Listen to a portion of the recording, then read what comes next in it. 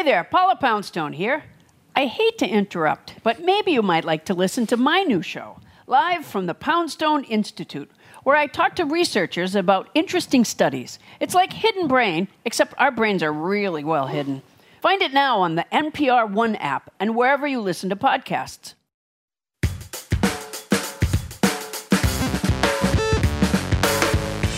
Hey y'all, Sam Sanders here. It's been a minute. So every Tuesday on the show, we bring you a deep dive, a conversation with one person or on one topic. And today, we're going to talk about unruly women.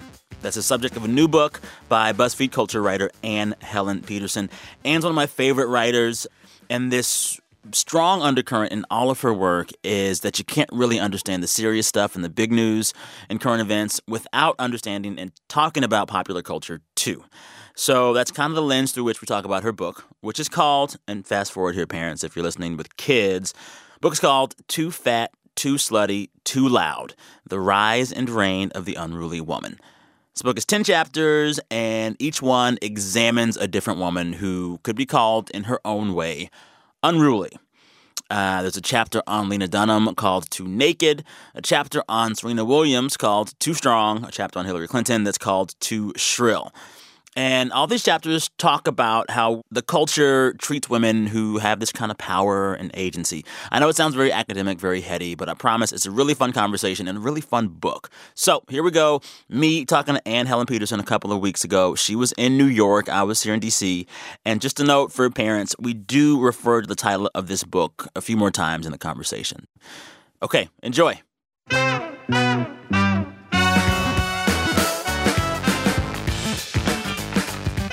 So is it out today? It was out yesterday. Yesterday. Congratulations. Yeah. How does that feel? This morning I did rolling interviews with 20 different drive time radio stations. Whoa. So they were like, too fat, too slutty, too loud. Air horn. Yes. And it was great. It was a trip. So this is going to be a little different, I think. Yeah, definitely. So when you do that many in a row, is it just exhausting? Yeah, but I also...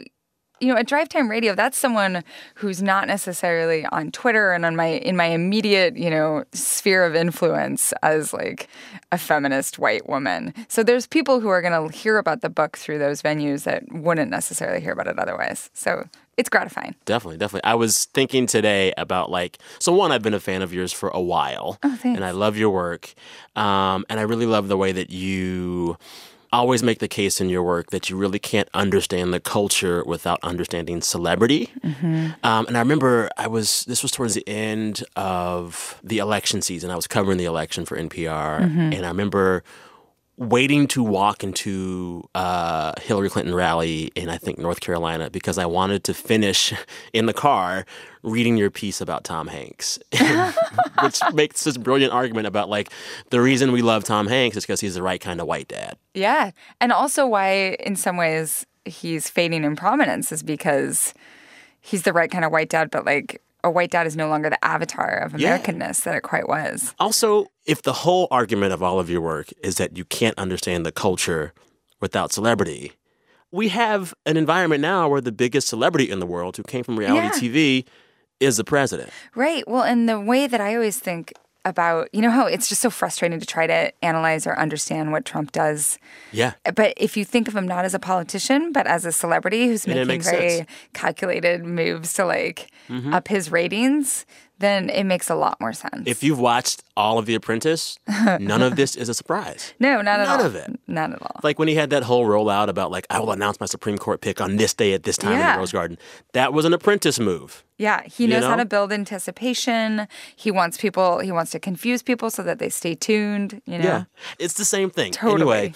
Anyway, let's talk about this book. The title is an eye catcher. Where'd that come from? So the title, Too Fat, Too Slutty, Too Loud, a lot of women have been like, oh, you wrote my biography. I was thinking of all of these women that I wanted to write about. Nicki Minaj, Hillary Clinton, Lena Dunham. Okay, what's the through line of these women that I think were the most compelling and remain, a lot of them, the most compelling celebrities of the last, 5-7 years. And it was different modes of unruliness. They're all too much of something. So the women that you profile here, Serena Williams, Melissa McCarthy, Abby Jacobson, and Ilana Glazer from Broad City, Nicki Minaj, Madonna, Kim Kardashian, Hillary Clinton, Caitlyn Jenner, Jennifer Weiner, Lena Dunham. Which was your favorite to do? Which profile? Oh, that's such a good question.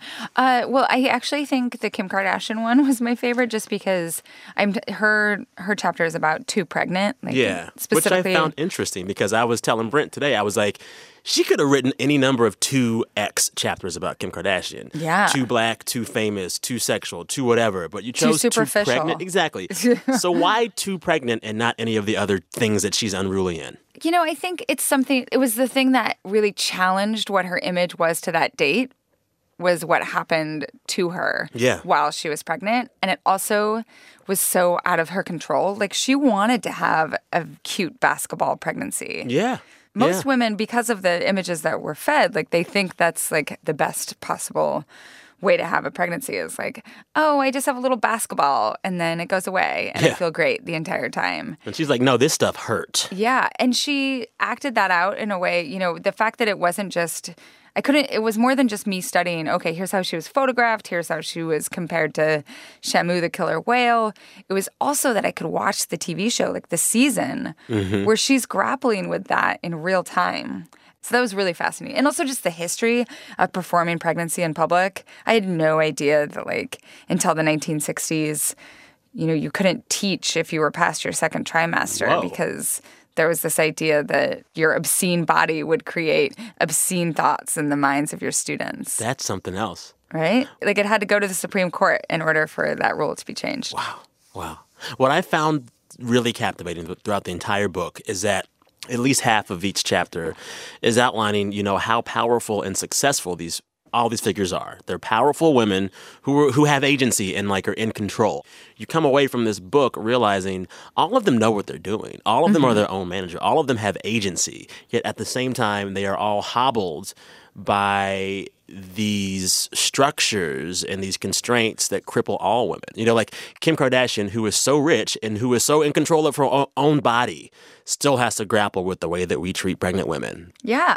You know, a lot of this stuff didn't become completely clear to me until I was done with all the chapters. And I was like, oh, interesting. In each chapter, I have a paragraph about how, like, each of them is a workaholic and a perfectionist and, you know, completely in the driver's seat of their own Nicki Minaj, destiny. like, she approves everything. She's like, everything goes through me. Right, which also challenges this idea that somehow she's like a tool of patriarchy, that, like, she somehow is, like, becoming an object of the gaze. It's more she's experimenting. She's trying on different identities. Like, she has always played with identity, and she purposefully did not make herself into a sex object for the first part of her career.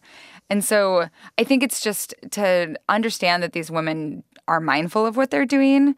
I think it's empowering to think through, like, how difficult it is for even such powerful and such mindful women to deal with this. And, like, that idea, the idea that, like, in some ways each of these women are making exception for themselves as unique forces. You talk about this idea that they all kind of seem to ascribe to this notion of post-feminist thought, where you are a feminist in the way that gives you freedom to just be you, less than being feminist in a way that gives the whole group agency. Right. I mean, I think there are some of the women in the book who are much more mindful and are much more about solidarity. I think, like, for sure, Serena, she's very much saying, I'm doing this for Black women. Right. All of us. I think for all of her faults and inconsistencies, like Lena Dunham, honestly, I think she actually is trying to She's really trying. Like, she's trying.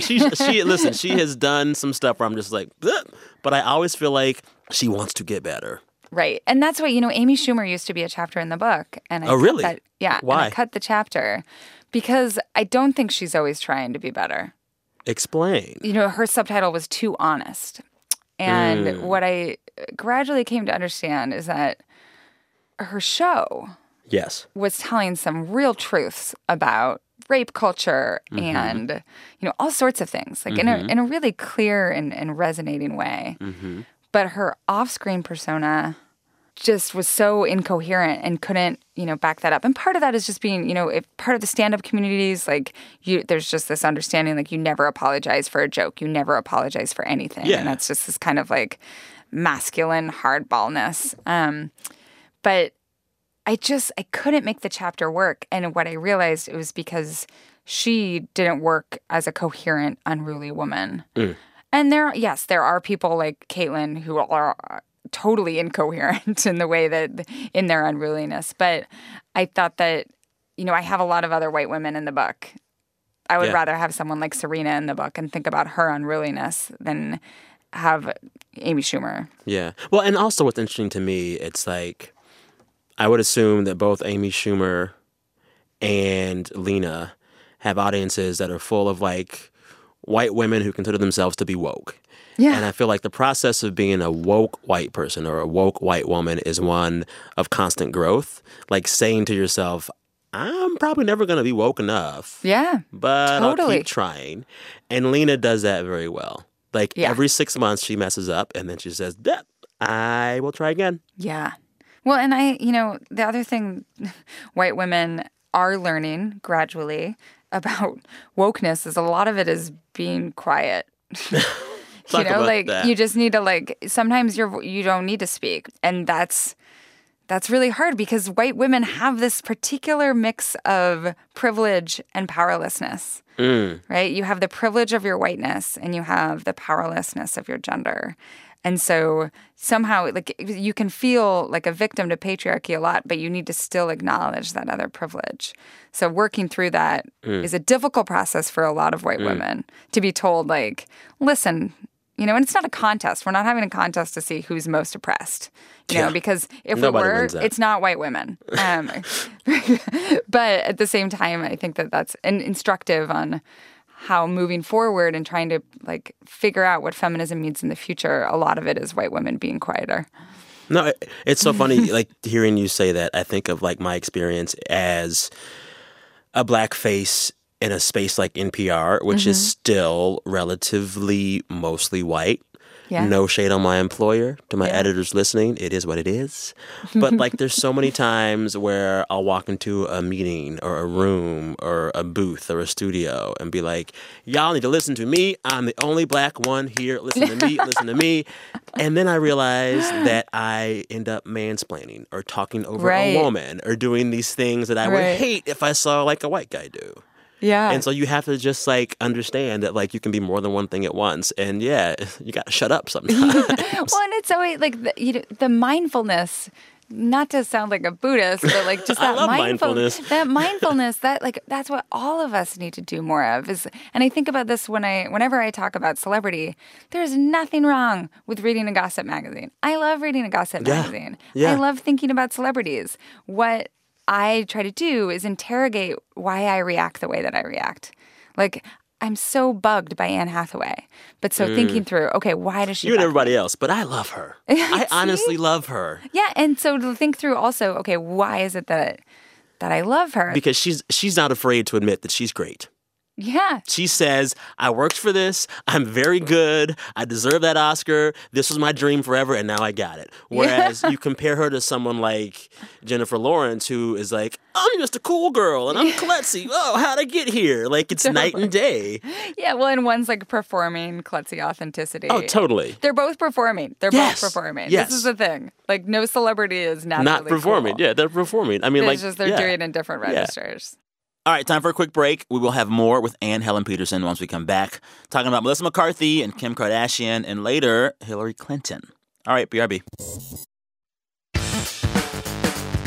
Support for this podcast and the following message come from Skillshare, offering an online learning community with over 15,000 classes in design, business, and more to help you grow professionally or add some impressive skills to your resume. You can get unlimited access to classes for a low monthly price.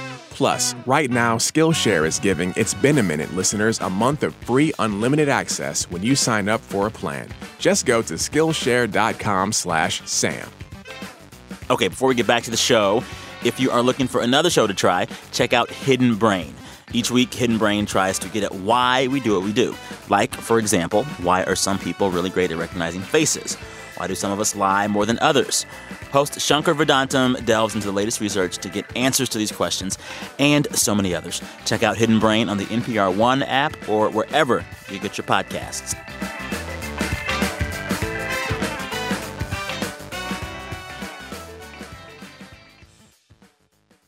I mean, this is probably too simplistic of a question, but in finding out the way that each of these women deal with their struggles as women, how much of what they do is helpful or informative to the way that less powerful women experience the same things? Or should these women kind of be viewed apart because they're so different in terms of the power and money that they have?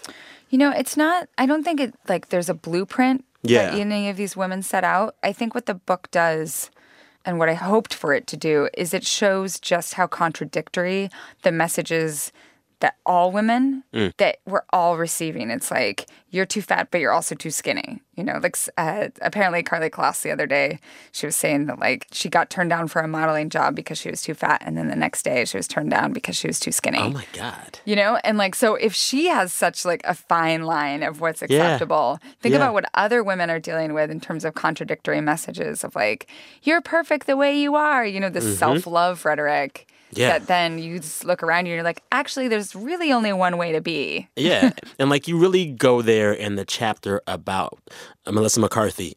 And you talk about how, one, she's criticized for being too big, but then when she loses weight, she gets critiqued for that. And she just doesn't, like, she thinks that her weight is the least interesting part about her. And I would agree. But all of these magazines are just obsessed with making it the most interesting thing about her. Yeah. You know, and she, unlike a lot of male comedians, she doesn't use her weight as a punchline. You know, if you think about her humor and the way that she works in her starring roles in movies, it's always that she's just occupying space as a man would. Like, she is flamboyant and arrogant like a man would be. Totally. And that, the fact that somehow, like, that seems so outrageous. Yeah. Well, That's it's crazy. Well, and then what I also find interesting about her, I love her and I've seen all of her movies. Yeah. But I am really interested in the way that these film studios try to navigate around her body. Like, there's one movie she does where the whole film, she's wearing a turtleneck. Yeah. Like, the whole movie, she's wearing a turtleneck. Yeah, and which one? Oh, in The Boss. Yeah, and I'm like, I'm sure she didn't volunteer that. Well, you know, she might have, though. That, Really? like, she loves to play with costume, and she's, like, obsessed with wigs. In this draggy kind of ways. Yes, kind of. she likes to put on a costume of unruliness. And I talk about in the book that she describes her own performances as a fugue state. Which I found really interesting. I'd never heard that before. Right? That she doesn't even remember when she's improvising what she says, when she Like says she's the blackout most drunk. outrageous. Yes. It's crazy. And so that idea, though, that, like, oh, my real self isn't unruly. You know, my real self is the woman who's on the cover of Good Housekeeping. That allows us to be like, oh, you're okay. Yeah, totally. Well, I was thinking back to the last time she hosted SNL. It was their Mother's Day episode. And she wears this very nice prim dress. Yeah. She spends so much time saying, Mom, I love you. Then she gives some random mom from the audience a tour around the building.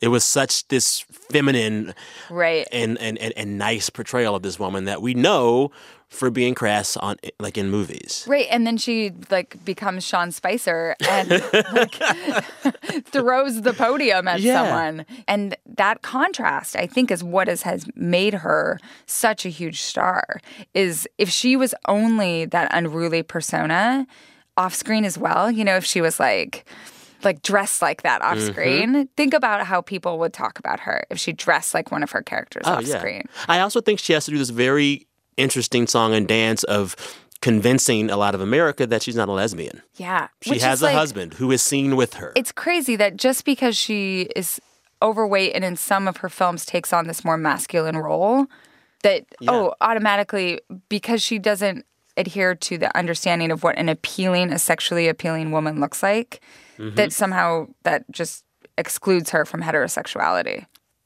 I forget if you make the point in her chapter or somewhere else, but there's one point in the book where you say that a lot of these women who are unruly, they are breaking some boundaries while at the same time reinforcing others. Yeah. What does that mean?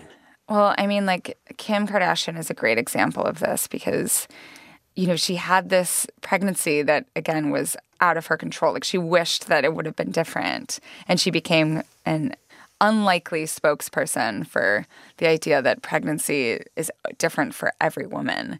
But then recently she said, I didn't become a woman until I became a mom. She didn't. So she's reinscribing these very conservative, very traditional, very exclusionary understandings of maternity, which it's just fascinating. And she also, she says things like, oh, I don't think I'm a feminist because I'm not like a free the nipple girl. Which is in some ways not at all the case. We've seen her free nipple. Right. And she has freed the nipple a lot. Yes. And no shade to Kim. No shade to Kim. So and that's the thing is that I think taking these women who aren't necessarily like the perfect avatar of feminism and thinking through those more complicated successes and failures. I mean, Caitlyn Jenner is a completely problematic figure. But why I wanted to look at her was because just by being trans, she does not want to be unruly in any way. Yeah. She is obsessed with what's called transnormativity, which is she wants to be as pretty as she can be, yes, as womanly as she can be. Right. Which is some trans people that is what they want to do, but not all trans people. And so she reinscribes this understanding of, to be a successful trans person, to be a happy trans person, you need to have all the surgeries, you need to want to look exactly like a woman, like you want to pass as a woman. Yeah, it's like, on the one hand, the fact that she's just trans in public is revolutionary. But on the other hand, she wants to be this very conventional presentation of what it means to be a woman. Yeah. And I love how in each of the chapters you kind of get into this dichotomy that so many of these female figures present. I mean, especially with Nicki Minaj, she is a woman who is clearly in charge of her own sexuality. Mm-hmm.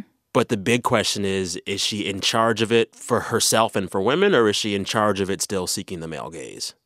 Or is it, can she do both? Right. Well, and the other thing, I think a lot of white feminists grapple with this, if you're, submitting yourself to the male gaze, then somehow, you aren't feminist. Exactly. It's self-objectification. And the way that I really tried to look at it, and that I try to look at all my work, is through this lens of intersectionality, which is to look at, so Black women in particular have had this long, long history of not being in control of their sexuality, having it literally commodified for a long time in America. And so how would the experience of owning and directing that control, directing the male gaze, how would that be different for a Black woman in Nicki Minaj's position? How is that different than how we would talk about Britney Spears, for example? So I, and in the chapter, I try to work through a lot of stuff about taking Nicki's word for it. Yeah. You know what I mean? Trusting that she's in charge. Yeah, trusting that what she's saying, that it's not some sort of false consciousness, the way that she talks about what she's doing, the way that she talks about her career and how mindful she's been about it. If anything, it's a double consciousness almost. She's very aware of how she plays in different sets of eyes. I love how smartly you talked about the way she deals with some of the lesbian under or overtones in some of her lyrics. She is talking about kissing girls and being with girls, but also knowing that she's kind of doing that because she knows guys like it, and she's okay with that. Yeah. And she also acknowledges that some of that stuff was part of this earlier section of her career before she took total control. And I think you can also, I can't articulate this with total certainty, but there's a breakdown between, the times when she is doing her own albums and then sometimes when she's doing a verse on someone else's song. Yes. She's the just features are more outlandish. I find. And more playful and that sort of thing. But one of the things I did with that chapter is in addition to trusting the things that Nicki Minaj had said in interviews about herself, I also really, really relied on a bunch of smart Black scholars. Yeah. Well, you cite bell hooks a lot, which I loved. Yeah. But then also there's people who were working in performance studies, queer studies, all across the humanities who were approaching her from a really fascinating perspective. And so I tried to build on them. Yes. Well, and I think that's a thing that I've seen with you in this book. You make a clear distinction and say, I'm approaching this whole thing as a white woman of a certain kind of privilege, and I get that. So it would make sense that you would say, all right, for this chapter on these Black women, I'm not going to pretend that I have all the wisdom here. And I Right. found that was really nice. Like, I appreciated that. Yeah, no, for sure. And like, I think that chapter and a lot of other chapters is synthesizing what other people have said, bringing it together, putting it in context with these other unruly women. Because I think it's fascinating. Nicki Minaj is chapter 4. So she's wedged between the Broad City girls and who's chapter 5? Madonna. Yeah. Madonna. So how fascinating is that, right? Like, Oh, yeah. You're jumping from all of these different types of women that when you take them together as a whole, there's a larger lesson there. Totally. I want to talk a bit about the 2 women from Broad City. I was actually watching some of that show, season 3, last night, because I had a really stressful day at work, and I was like, I need to unwind. Yeah. Alana, take me away. Yes. And I saw a few episodes where they do that lovely thing where they sing about taking a dump. What's the song? I shit. I shit. Yeah, they're And just like, they're just singing about yeah, they're just like, listen, I'm a woman and I poop, which is profoundly unruly. And there's a surface level unruliness to them, which is that they talk about poop and smoking weed. Yeah. But the chapter really goes deeper into what really makes people uncomfortable about them, and that's that they're lazy like men. Exactly. Exactly. And not just lazy, but like not even trying to cover it up. Yeah. Just not even trying to cover it up. Yeah, like they don't care about the domestic sphere. They're not interested in long-term relationships, not because they're sluts, but because it's just not interesting to them. They're profoundly interested in their friendship with one another. Like that's the thing that matters most to them. They also they have these aimless adventures, which that don't need to be that hard. I was watching the one last night where one of them wants to get a new shirt to go to some art gallery show, and it becomes a saga. I'm just like, go home and get a shirt. Right, which, usually a show like that, if they needed a new shirt, it'd be like a shopping montage, and then they go home and like get ready and spend a lot of time getting ready. And that's not the show. Not at all this show, which I love. I love. Yeah. You also speak really, there's a part of that chapter where you point out the fact that these 2 characters are extremely free in all that they do on camera. Mm-hmm. And they exhibit a kind of freedom that a certain type of upper class aspiring white woman in a space like Brooklyn gets to be. And I had never thought of it that way before. Yeah, like I always think about it with like Alana's dancing. The way that she takes up space dancing, whether it's on a subway car, like the way that she walks down the street. Yeah, and she manspreads. Yes. And she always talks about like her she both of them, the way that they take up space in Brooklyn, it's a place of profound safety to them, And I don't think that Brooklyn is necessarily a place of profound safety for everyone. But it does underline, this is a particular type of person that's comfortable in a particular sort of coastal area of progressive, liberal, feminist thought. Emily Nussbaum, right after the election, she was tweeting, she was watching some Broad City, and she was like, this show feels of a different era. Wow. And it already does. It really does. Because, this idea, they talk about how we're working towards this time when everyone's going to be caramel-colored and queer in some way. And that did. I think the trajectory, many people were like, yeah, black president, like woman president, where are we going? And we've taken a couple steps back from that.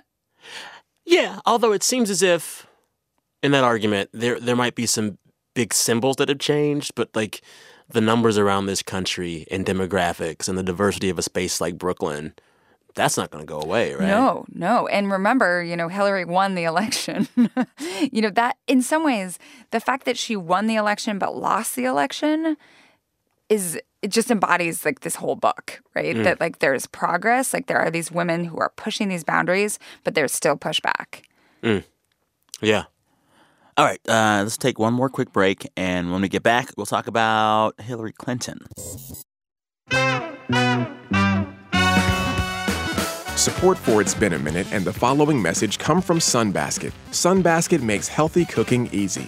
They send pre-measured ingredients that are organic and non-GMO, along with easy-to-follow directions directly to your door. So you can skip the grocery store and still prepare meals in just 30 minutes. Choose from paleo, gluten-free, lean and clean, and vegetarian options. Sunbasket has meals to fit every busy lifestyle. Listeners get 50% off their first order at sunbasket.com/minute.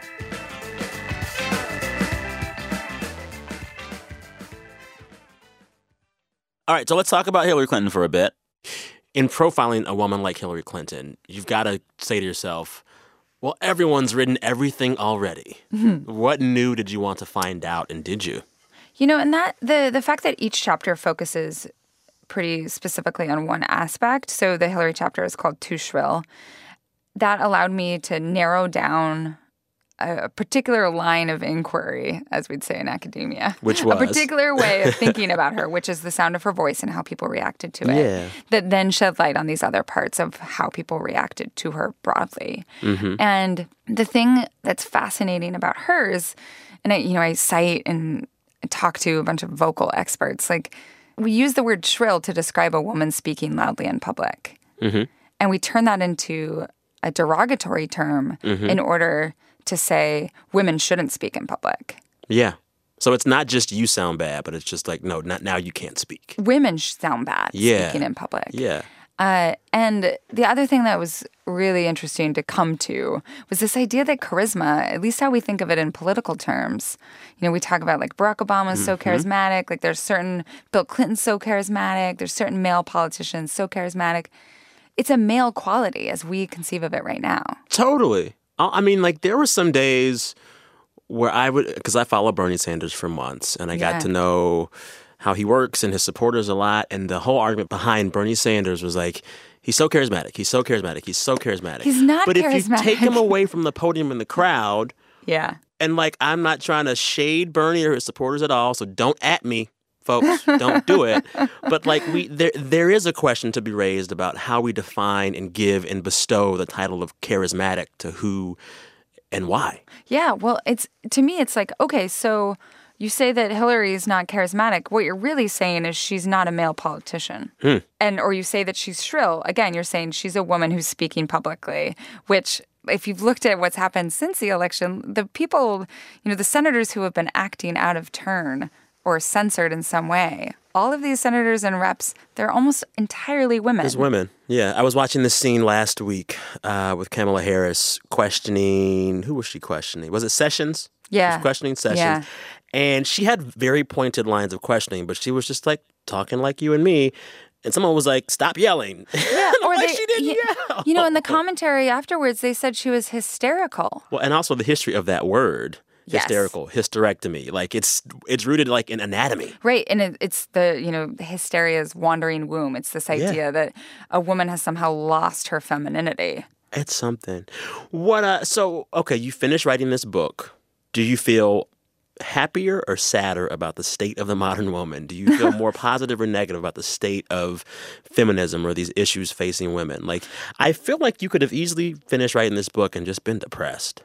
Well, so when I finished my final edits, it was 2 weeks before the election. Oh, my. And then the election night happened, and like that's now the beginning scene of the book is me like watching the elections returns come in. And that was a really sad night for many reasons for me, but one of them was like, oh, crap, I got to redo so much of the book now. And it wasn't, so much. I had to redo certain sections of the Hillary chapter and refigured my intro to some extent. But I think what dawned on me was that there had been a backlash brewing.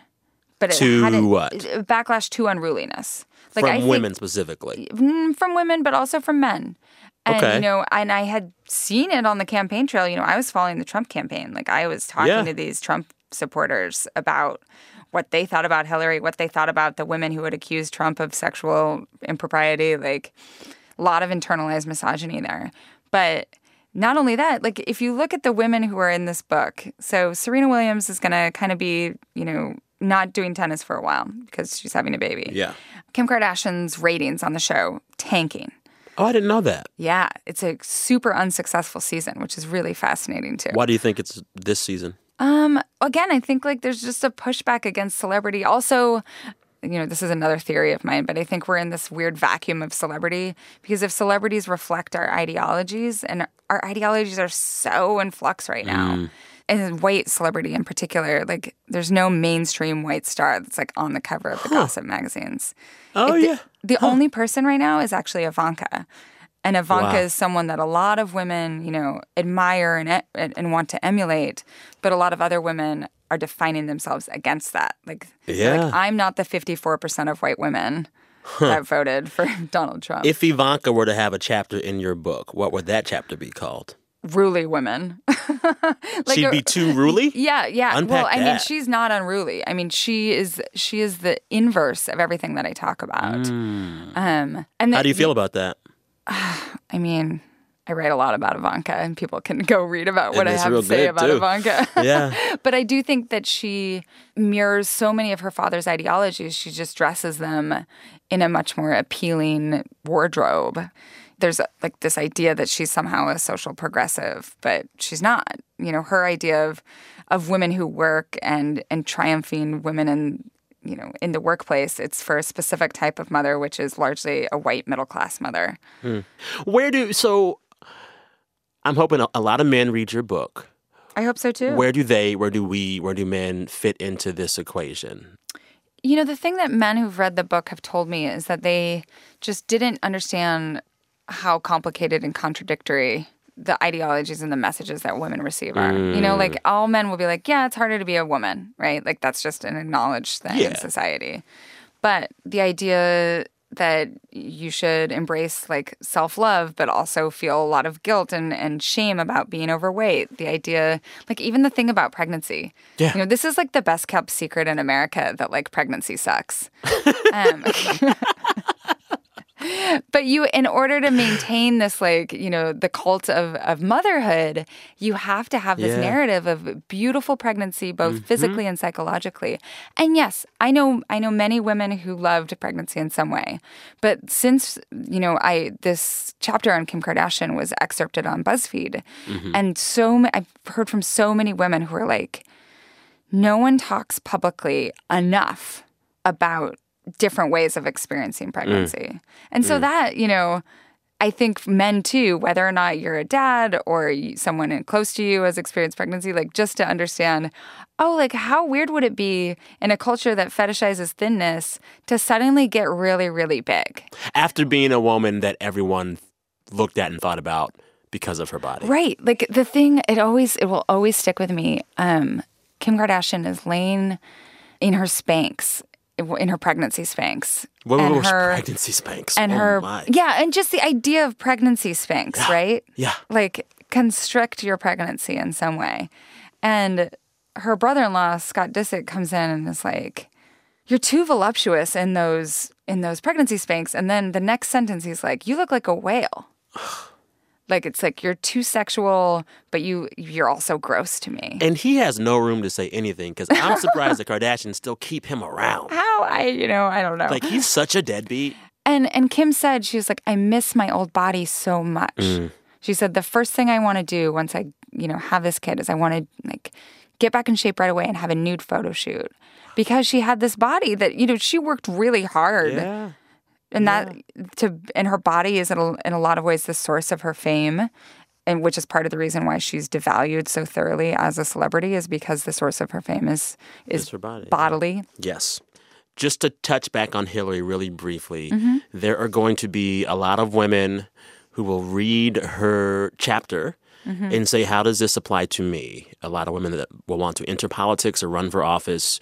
What lessons do these women take or should take from the story of Hillary Clinton?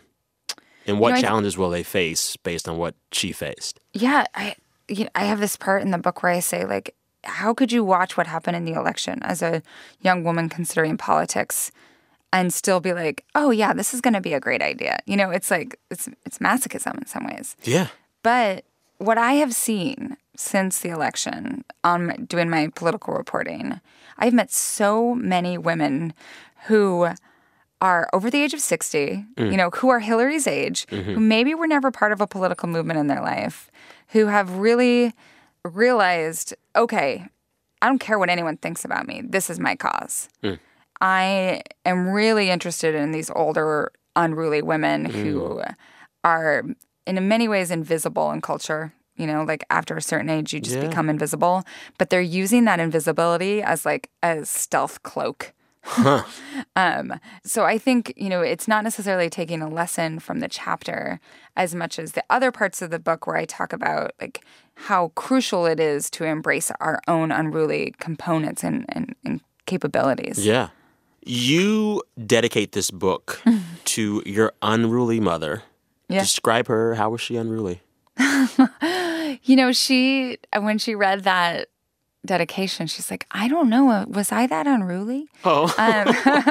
But she, you know, we lived in Idaho growing up in northern Idaho. And what she did for me was model a way of being smart and assertive and take no shit Yeah. in a place that is really hard for women to be that way. And she also, you know, I really wanted her to be a much more ruly woman. Like I wanted her to always have like the coiffed hair and wear dresses that like, I don't know, business dresses or something. She was a math professor and she wore, you know, she wore whatever she wanted to wear. And, Yes. So I think, you know, subconsciously I internalized a lot of that approach and that posture towards the world around you. Yeah. No, it's funny. It's like I was reading this book and realizing how like my conceptualization of my mother being unruly kind of came to me later, I think, because growing up, my father was a stay-at-home dad just because like he had aged out. He was retired when I was born. My mother was his third wife, so he was just older. Yeah. And she worked a full-time job, was very busy. She was a middle school principal and did some other stuff too. So like in many ways, she was the final decider of like big questions for the family just because like that's how their power dynamic played out. And I didn't realize how kind of unruly that was until a lot later. Yeah. When you're a kid, you're just like, well, of course my mom's in charge. Yeah, that's you know, mom. The mom's almost always in Exactly. charge. Exactly. But there is something really fascinating about how mothers in the home, like they are this incredibly powerful force. But then society asks them once they leave the domestic sphere to not be in control. to not be in control. Totally. Last quick question before I let you go. You can have a lunch date with any unruly woman anywhere in the world. Who? Oh, that's such a good question. I still my favorite celebrity is Angelina Jolie, even though she's very much kind of off the radar right now. But she has always fascinated and beguiled me in the way that she has controlled her own destiny. And she, you know, she does all of her own publicity. Yeah. Like she runs that game. And she's also just like an intensely curious and self-interrogating person. So I would love to have lunch with Angelina Jolie. I'll forward the message. Okay, great. That's good. Hey, thank you so much. I enjoyed the book. I enjoy all of your writing. Oh, last tidbit. You're going to be in the Midwest to cover the midterm elections? I'm moving to Montana, Look at you. Where in Montana? Missoula. I am going to be covering the Mountain West, broadly you. defined. Look at you. So that means, you know, it can expand over to Washington and California, or like Washington and Oregon, but also maybe over to North Dakota, South Dakota. But a lot of the stuff in my home turf of Montana, Idaho, Wyoming, Utah, Colorado. It's a really fascinating place that doesn't get a ton of national coverage, but also still writing about celebrities. Don't worry about that. Oh, nice. I'm actually, so two good friends of mine are from Missoula, and I'll be in that area for a wedding in September, and I'm going to look you up. You should. No, seriously. It's gorgeous there. Nice. You're going to love it. Thank you. All right. Thanks so much. Thanks so This much. is great. Yeah, take care. You too. Anne Helen Peterson. Thank you, Anne. Good luck out there in Montana. One more time, the book is called Too Fat, Too Slutty, Too Loud, The Rise and Reign of the Unruly Woman. Two quick housekeeping items before we go. One, if you're enjoying this podcast, and I really hope you are, please leave us a review on iTunes. It helps other folks find the show. It helps us get good feedback. Something about an algorithm makes it's good for the show. Just do it. Thank you.